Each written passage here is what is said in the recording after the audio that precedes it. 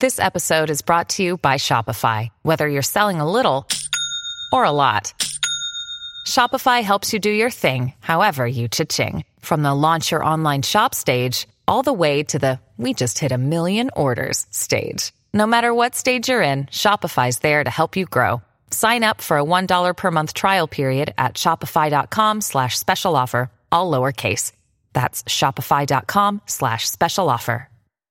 Hello, everybody. This is Marshall Poe. I'm the editor of the New Books Network. NBN listeners like to read books and buy them. So we thought we'd tell you that right now, our friends at Princeton University Press are having a remarkable site-wide sale. You can get 50% off books, including ebooks and audiobooks, with the code 50, F-I-F-T-Y, at checkout until May 31. You can save some real money on Princeton University Press books. I encourage you to go there and check it out.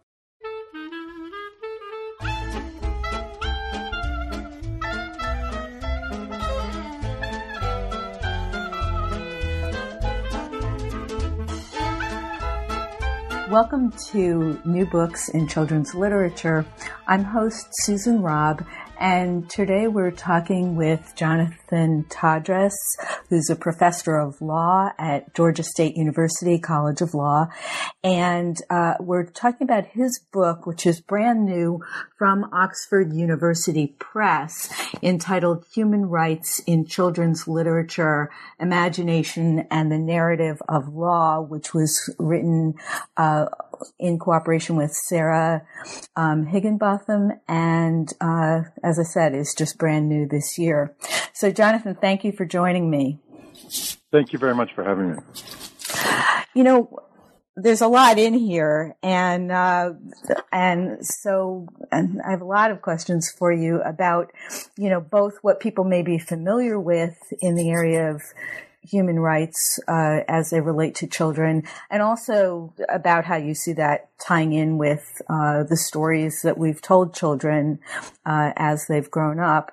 So first of all, one of the points you made that I thought was really interesting but true is that both lawyers and children's authors are storytellers. And one thing that you talk about right up front is you quote a favorite of mine, but Horton the elephant, and you say there and later in the book, a person's a person no matter how small.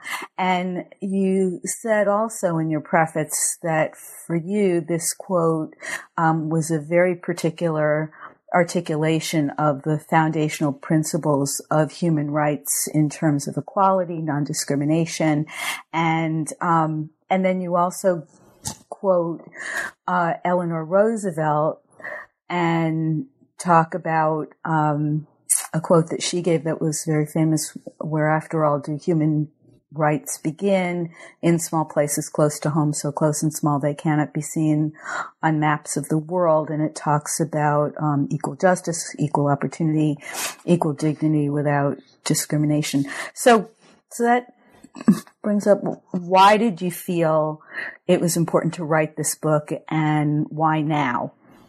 Well, I'm glad you mentioned the quote from Horton, Hears a Who. That's one of my favorite quotes, a person's a person no matter how small, and in many ways that quote inspired the book. I have worked on children's rights issues, and in particular issues of child exploitation, for most of my career. And in recent years I had moved towards focusing on prevention. How do we stop this harm from occurring in the first place? And a sort of foundational step or a long-term step maybe is that we need to build more rights-respecting communities and cultures.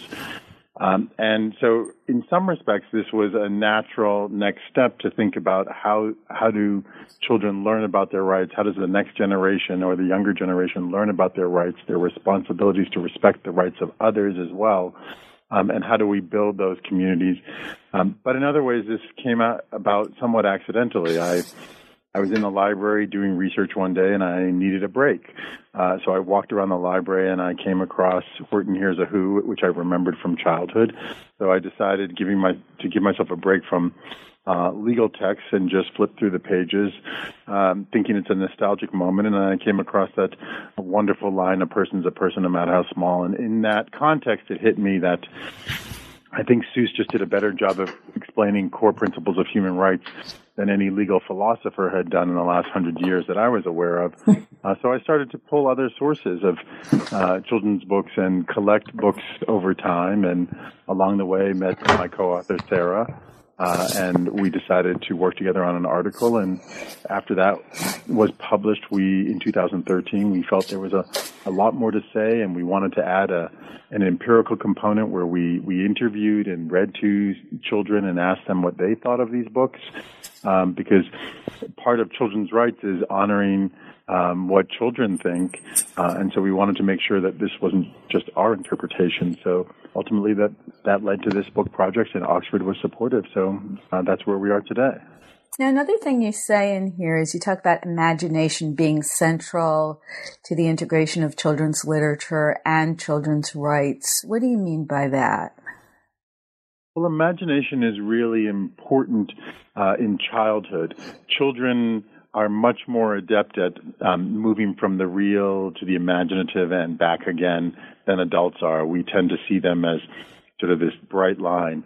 And for children who are, at different developmental stages, being able to go back and forth between the real and the imaginative world is important in the literature context, because they experience children's stories in a really profound way. They really immerse themselves in the stories. And so that's one of the reasons we thought that children's literature can be such a powerful medium for exposing children to human rights ideas and giving them a chance in a really safe space, the world of literature, to confront what is often some very difficult and challenging issues. Another thing that you talk about here is about primary rights and rights that are subsets of those rights for children. So can you outline for people who may not be as familiar with the Declaration on Children's Rights, what sort of a little bit of a structure of what the rights are that are talked about? Yeah, so the Convention on the Rights of the Child, a treaty adopted in 1989, and a treaty that is now the most widely accepted human rights treaty in history. Every country in the world except one is a party to it now, has four sort of foundational principles, and they are the right to life, survival, and development, that every child should be able to grow up, have the necessary means to survive and develop to their full potential, that they should do this, that this should occur in a non-discriminatory manner, so this sort of non-discrimination, right to life, survival, and development. Third is that they have a right to participate in decisions that affect their lives. And then finally, that the best interest of the child should be a primary consideration. And those four operating together sort of form the framework for children's rights. And then there are more specific provisions on access to education, access to health care, juvenile justice, prevention of torture, and other sort of more specific rights.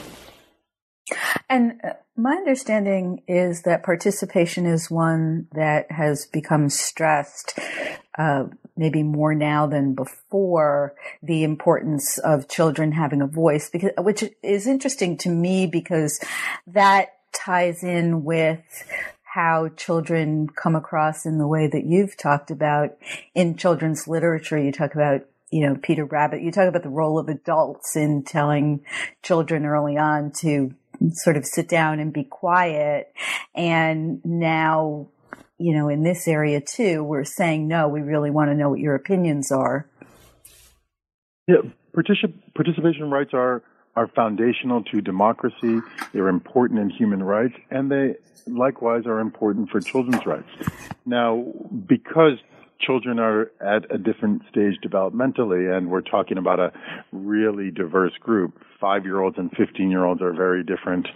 But the foundational idea in children's rights is that every child should have a right to participate in decisions that affect their life, the right to be heard, and that the weight given to that opinion. It depends on their age and maturity, but that they should at least, if they want, have that opportunity to participate. And I think you see that reflected in many children's stories, as you mentioned. Some of the earlier stories, Peter Rabbit, where the message really is to be, children are to be seen and not heard. And Peter Rabbit's a good example. No child character in Peter Rabbit speaks. Only adults have any voice at all. To Horton Hears a Who, where the Who's, it's the smallest of the small that ultimately needs to be heard in order to save the Who's. It's JoJo with his yo-yo. That's a really powerful message to children that every child counts, and no matter how small. And we see that in many other stories. There's still modern stories today that tend towards seen and not heard, but we see an increasing number of stories today where there's recognition that children have something important to say about their own life experience and what happens to them. And do you think we're listening to children at younger ages than we used to? I hope so. I really hope so. I don't know with certainty. I think there's greater understanding in many circles that children have something important to say. In certain ways, they are experts on their own lives, if you will. They're learning, they're developing, they're testing ideas. Not every child's decision should be what's followed in every instance. But I think we are learning to, in many contexts, that children have something important to say. And I think it's also important, particularly as children grow and develop and age, to listen to children, because increasingly activities involving children often happen away from adults. And we see this with adolescents, that many of their activities and things that have significant influence on them happens in their peer group, away from adults. And if we're not listening to children, we don't know what they're responding to. We don't know what's happening to them. So I think there's real value in listening to children. And I think we definitely see in some spaces a much greater willingness to be open to what children have to say. Yeah, it's interesting because what I'm thinking as you're talking is about Malala, for example. There's also the change that children and young adults have potential to have a voice that gets heard in a much broader context now that we can communicate the way we do, and that it's not a communication that has to be filtered through another place. That's exactly right. And I think one of the important findings in our project for this book, and I think more broadly, is that children are engaging these issues. They're confronting human rights issues in their everyday lives. They are they're confronting it in children's stories they read. And the question isn't so much as should we teach children about human rights. It's, in some respects, the question's really, they're already engaging these ideas. Do we as adults want to participate and facilitate this and support their learning and support their development as rights-respecting, rights-fulfilled individuals? And how do you see some of that manifested in your area in the law? Well, the law moves slowly sometimes, but I think there are opportunities to, in terms of the book project and related ideas, human rights education is really critical. The research on human rights education shows quite clearly that if you teach kids about their rights in a rights-respecting way, they tend to link rights and responsibilities more. They tend to demonstrate the fundamentals of good citizenship. And as compared with children who don't learn about human rights, those children tend to talk about rights as entitlements just for themselves. So human rights education is something that I think is really important, and law can support the development of and the implementation, whether it's in schools or other venues, to teach children about human rights. That's one critical step with law. Law can also help advance the rights of particular populations who, historically have been left out of human rights discourses or marginalized in other ways. Now, when you were going through the literature, the body of work that you were looking at, were there rights topics that you felt were particularly lacking in the canon? Well, I tend to think, as a teacher, I tend to think anything can be an opportunity for learning. So the positive examples and the negative examples can both be the starting point for really wonderful conversations with children about rights. And we saw that when we read to children. Sometimes we read books where it was less rights fulfilling, and you'd hear young kids say, "Well, that's not fair. He shouldn't be allowed to do that." And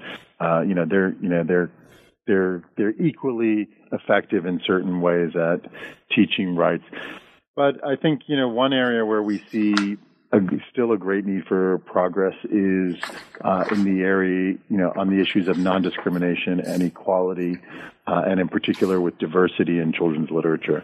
It continues to be, like other spaces in society, a place where there's a lack of diversity. Only a small percentage of books, even books published in the last 2 or 3 years, only a small percentage have characters, that look like people of color. It's an overwhelmingly white industry still, and I think there's a great need for diversity.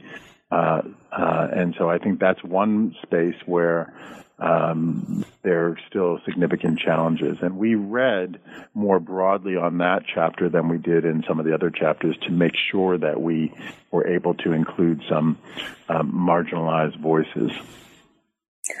Now, if you were designing a curriculum, and I know that can be different age brackets, but if you had to pick some number of books, that would be on your core list or authors, who would be on that, or what would be on it? Wow, that's a great question. And there's so many books to choose from. Obviously there's several Dr. Seuss books. Yertle the Turtle is a favorite one of mine.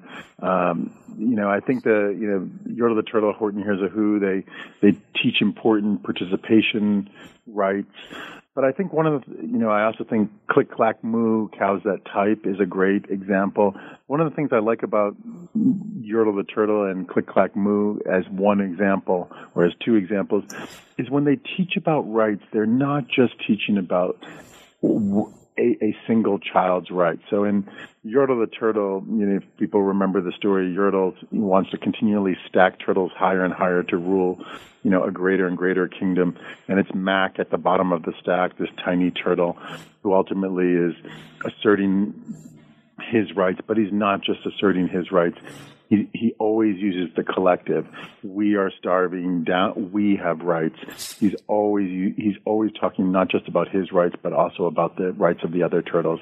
And similarly, in Click, Clack, Moo, that's a story where the cows go on strike in the barn because they're cold at night and they want electric blankets. But they don't just advocate for themselves. It turns out the hens are also cold at night, and they too want electric blankets, so they advocate on behalf of others as well. And I think there's so many stories like that where you see child characters coming to the forefront and standing up not just for themselves, but standing up for others. And I think those are a couple of great examples of what children's literature can teach. And the one other area I would say is I think children's literature is wonderful in terms of helping kids explore identity. And, a classic story there is the story of Ferdinand.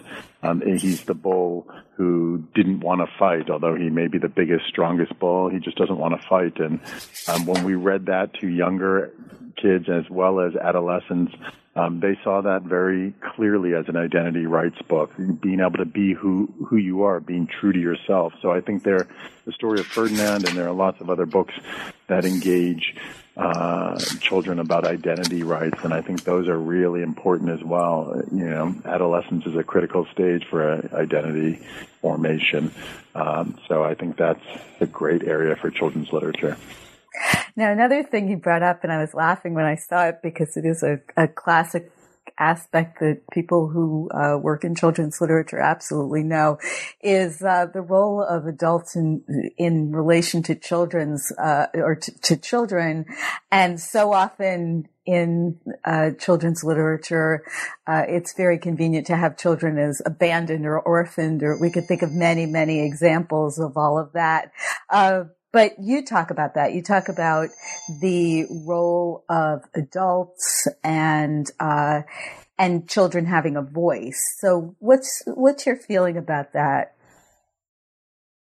Yeah, we found that, the adults, fall, broadly speaking, into three categories. And you're absolutely right. In many, many stories, it's, something tragic happens at the opening to the parents.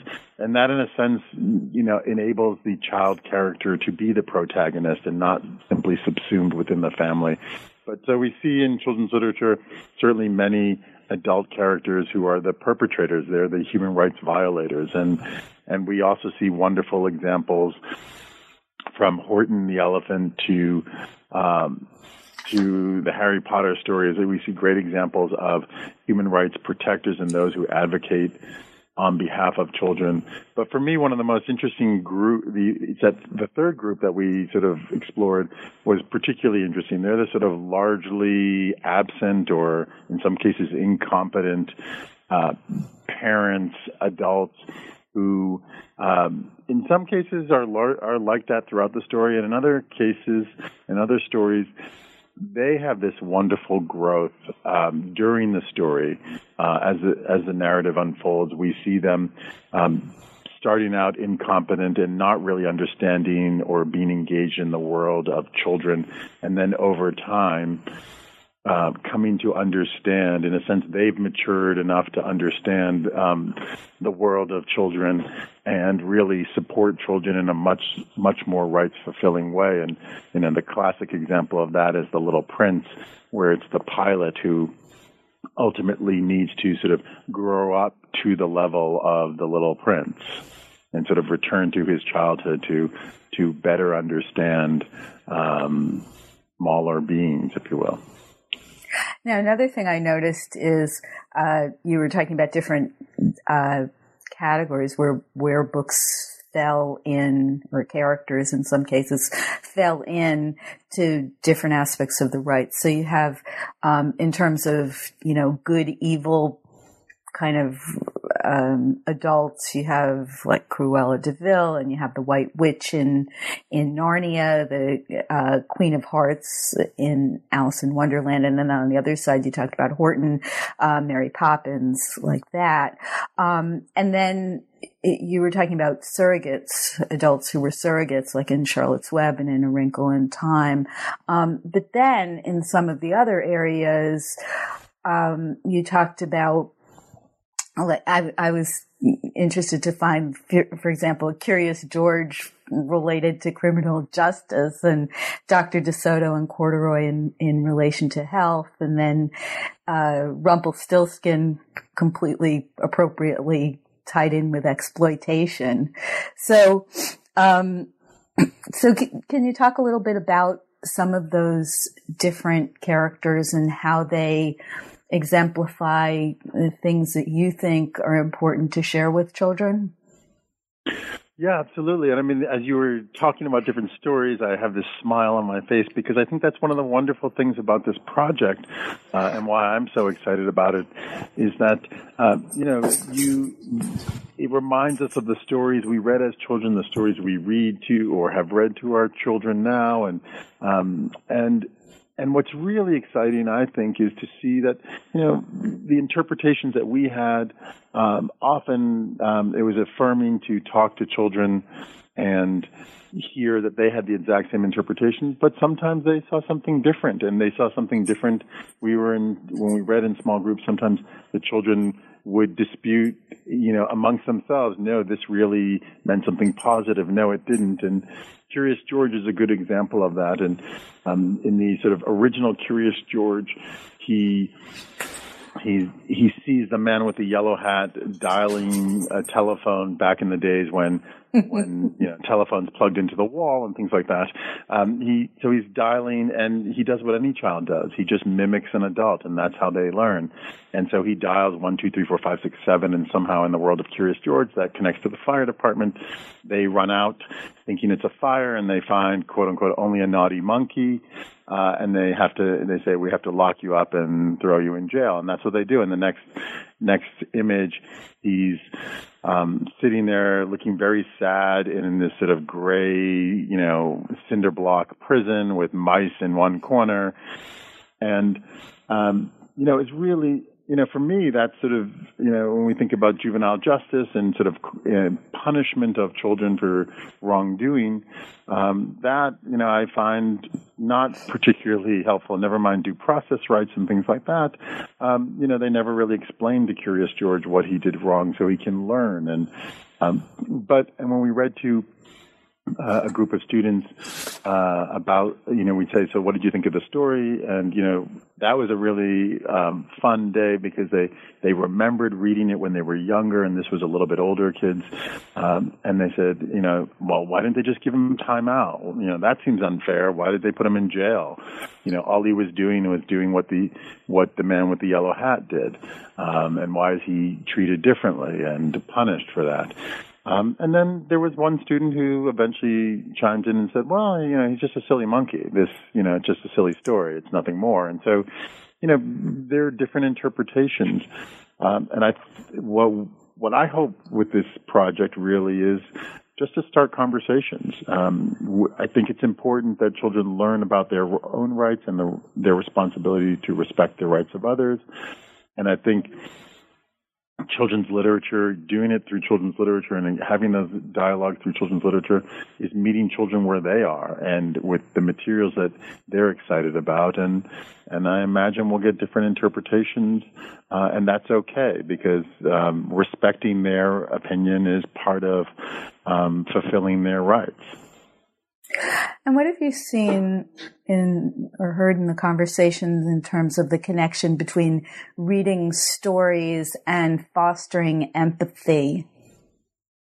Yeah, so there's pretty good evidence now that reading does, in fact, foster empathy and make one more empathetic. And I think that makes sense. I mean, reading, and we talked earlier about imagination, reading transports all of us, and particularly younger individuals and children. It transports them, and you're able to be introduced to characters who may look different from you. You're able to understand what a character feels. I think children feel when they see Curious George sitting in jail, looking very sad, they really feel that. They're not being told that, they can experience that. And Seuss is similar in the sense that, Seuss had this mandate, nothing can be in the text that isn't in the pictures. So that even the pre-reading child can follow along, and they're in fact ahead because they're absorbing what's in the picture and they're experiencing it. The research shows that reading fosters empathy, and when we think about it, when we see kids reading, we see how they talk about the stories, it's no surprise. They really immerse themselves in these characters, and they learn about a world beyond their bedroom or their home or their classroom, and it makes sense that they develop greater empathy for others. Now, many of the issues raised in the book have been in the news this election. I mean, things like respecting others, language, the idea of identity and citizenship. And what are your thoughts about this in the context of teaching children about rights? Well, I think some of the rhetoric of the current campaign has made it challenging, to say the least, in terms of using these. I think I know a number of teachers who have always used the election as a starting point for a number of conversations, and the rhetoric has become so awful and offensive in many instances that it becomes hard for them to use that in the classroom. And, there was a story just in the last week showing that this is having an effect on classroom behavior, on bullying. And anecdotally, teachers are reporting that bullying has increased in their classroom, and as they suspect, in part because they're seeing adults model this. I think, if anything, this, the rhetoric and the discourse today in politics is sort of a call for human rights education. We need to introduce children and adolescents to these ideas in a rights-respecting way, that, teach them not only about their own rights, but also about their responsibilities to respect the rights of others. And that can start earlier. There's some wonderful classroom examples of projects that have been done in various countries where kids as young as 4 or 5, you may not talk about it as technical human rights law, but you can talk about the principles of human rights. And young kids can understand what's fair, what's just, and what's unfair. And it may be that I'm limiting this too much, and that human rights education, in light of what some of the adults on the campaign trail are saying, human rights education should probably not be limited to children, but maybe all of us as adults should go through a human rights education course as well. Figure it couldn't hurt, huh? And I guess with that, are there some particular books that jumped out at you that if a teacher was looking for something, for example, that might help address things like rhetoric and language, are there, I don't mean to put you on the spot, but are there some things you came across that particularly address that? We mentioned there are a number of books. We were sort of cautious about, is this the time to do a recommended list? Both Sarah and I had our personal favorites, of course, but we sort of stopped short of doing a recommended list. I think that this can be addressed on a number of levels. Take the issue of diversity, right? So there are certain books that more clearly state are sort of a statement or a lesson about diversity and the importance of diversity. I think one of the things that children respond to is when the story is foregrounded, when it's not one of those really obvious hit you over the head lessons dressed up as a children's story, but it's really a story. And that's where I think something like the story of Ferdinand and Click Clack Moo and others, those are more effective because the story engages kids and then they learn. I think the other thing about, staying on the point about diversity is sometimes it's not even that the story has to have the lesson of diversity. And we can think of the classic Snowy Day, which is this story, Peter goes out to play in the snow, and Peter's a small young African-American boy. And the story makes no comment on, there's nothing relevant to the story about his skin color. It's just, there's a character who's African American, right? And I think there are a lot of stories that, there need to be more, but there are good examples of stories like that where this is just part of the fabric of life. And I think those stories are important as well, so that we don't think that, okay, now we're going to read the story where they're characters who are people of color, and this is the story about diversity. But no, like many of the stories we read, we see children who look like different people from around the world, and that's just an ordinary day, and sort of normalizing diversity instead of making diversity this sort of side lesson. I think sometimes just incorporating it as part of the everyday fabric is what's important.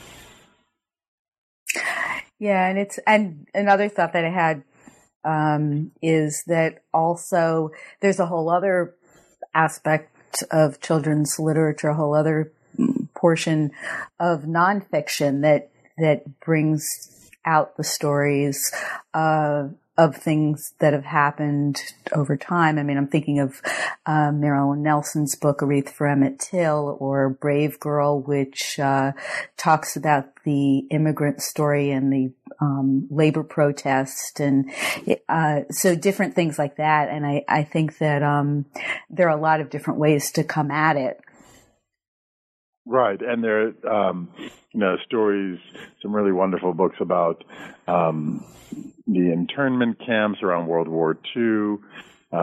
John Lewis, who happens to be my congressman, but was sort of far more important, one of the sort of great civil rights leaders and longtime congressman, has written a graphic novel, March, that is his story. And so there are many of those stories where it is a sort of based on a true story, or in fact nonfiction, but done in a child-friendly format. And I think those are really important as well. Mm-hmm.